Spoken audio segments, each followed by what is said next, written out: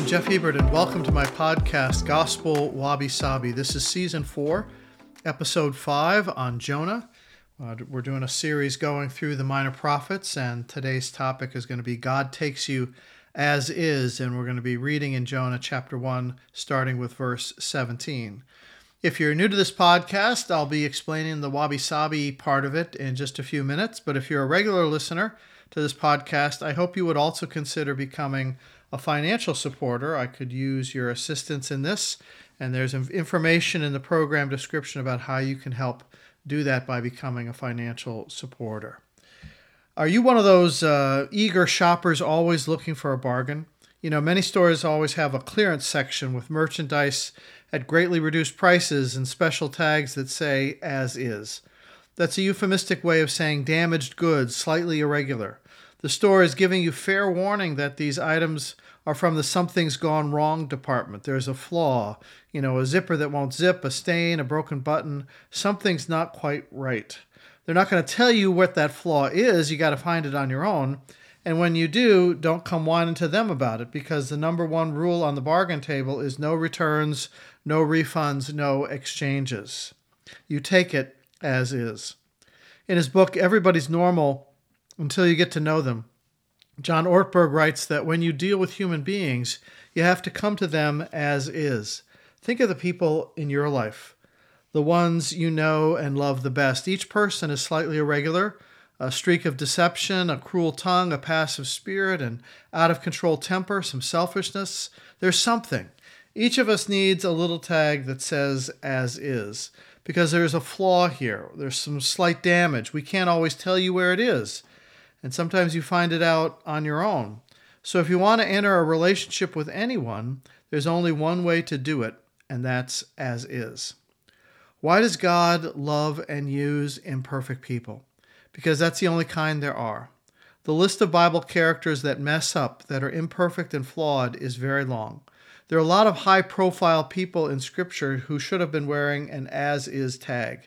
A lot of people who could have used a few sessions with Dr. Phil, Dr. Oz, Dr. Ruth, Dr. Seuss, somebody. Whenever you read through the Bible, what you find is a diverse assortment of imperfect people. And it's possible that maybe your story will then connect with one of theirs. Because as the Bible says, we all like sheep have gone astray. And maybe as you read the stories of imperfect people, you'll discover how much God loves you and desires to use you in this as-is world. That's a bit of what the Japanese phrase wabi-sabi is all about. If I use it in a spiritual sense, it describes the love that God has for imperfect people of this world, how he sees their value, and even how he enlists them in the cause of his kingdom. So in this podcast, we're going to take a quick look at a very familiar person, Jonah. I'm actually going to do 2 weeks on Jonah just because it's such a fascinating story. So consider this as part 1, and next podcast will be part 2 on Jonah. Even people who don't know anything about the Bible usually know something about the story of Jonah because it's a popular favorite for children's Sunday school classes, preschool musicals, VeggieTale videos. But Jonah is not just a children's story. In fact, Jonah is a really complex psychological and spiritual drama for grown-ups. Now, you remember Jonah. He's always known as the reluctant prophet. God called him to go to the city of Nineveh and preach there. And Nineveh was in Assyria, what would be today northern Iraq. Geographically, the modern city of Mosul is where Nineveh would have stood. Jonah wasn't thrilled about the job. Assyria was the arch enemy of God's people, and Jonah, frankly, he didn't want the Ninevites to repent. He wanted God to smash them. Jonah was prejudiced, bigoted, stubborn, angry, spiritually insensitive. Other prophets ran to the Lord. Jonah ran from him. Others preached with fervent zeal. Jonah wasn't motivated at all. Somewhere he got his inner direction messed up. His internal compass kind of failed. So when God called him to go to Nineveh, Jonah wound up on a ship bound for Tarshish, which is as far west as you could possibly go out on the coast of Spain, all the way to the other end of the Mediterranean Sea. It was literally as far away from Nineveh as it was humanly possible for Jonah to travel. It was not on the Google Maps route to Nineveh. It'd be like flying from Boston to London via Los Angeles. So off he goes in the totally wrong direction. Well, we know God didn't give up on Jonah. You know what happened. Jonah never made it to Tarshish. There was a storm brewing, not just in the Mediterranean, but in Jonah's heart. And when the ship was in danger of sinking, Jonah got tossed overboard by the ship's crew. And that's where we're going to pick up with the story from Jonah chapter 1, starting with verse 17.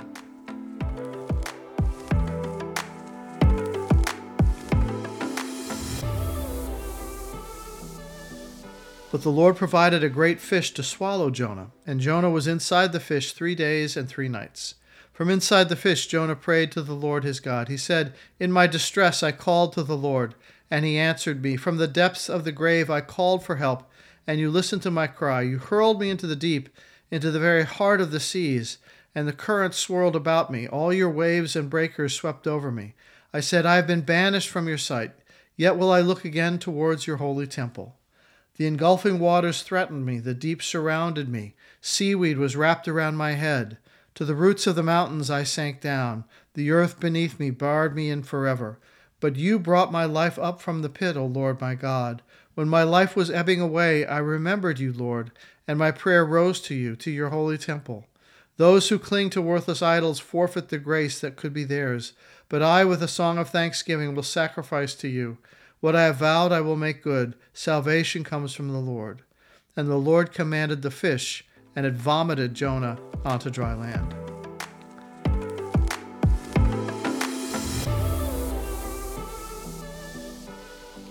Jonah began to get his head together in the digestive tract of a gigantic fish.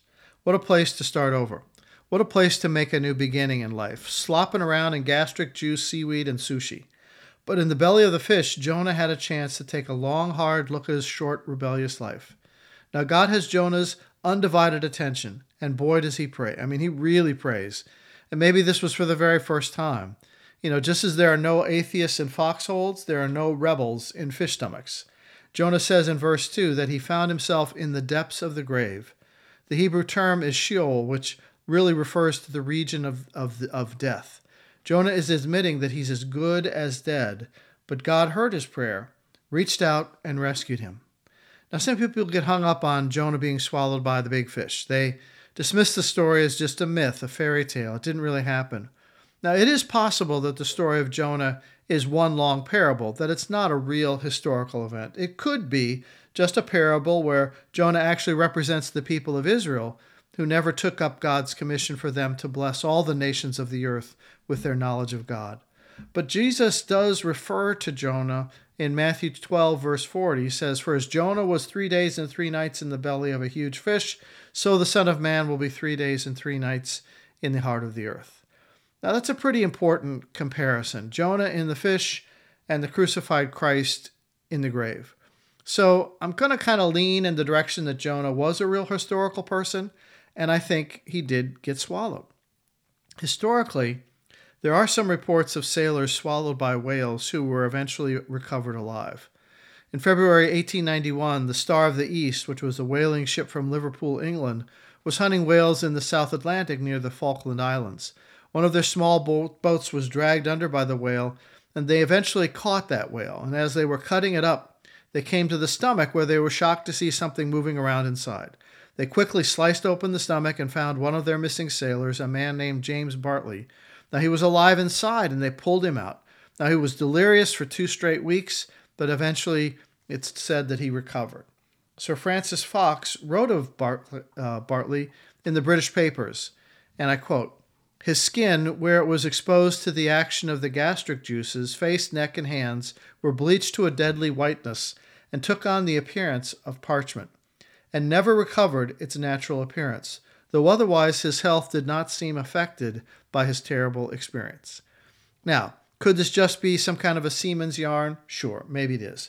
But something similar could have happened to Jonah, and I think it's possible. I think God is big enough to orchestrate our circumstances any way he wants to when he's really trying to get our attention. And can you imagine Jonah coming into Nineveh with his skin and hair bleached white?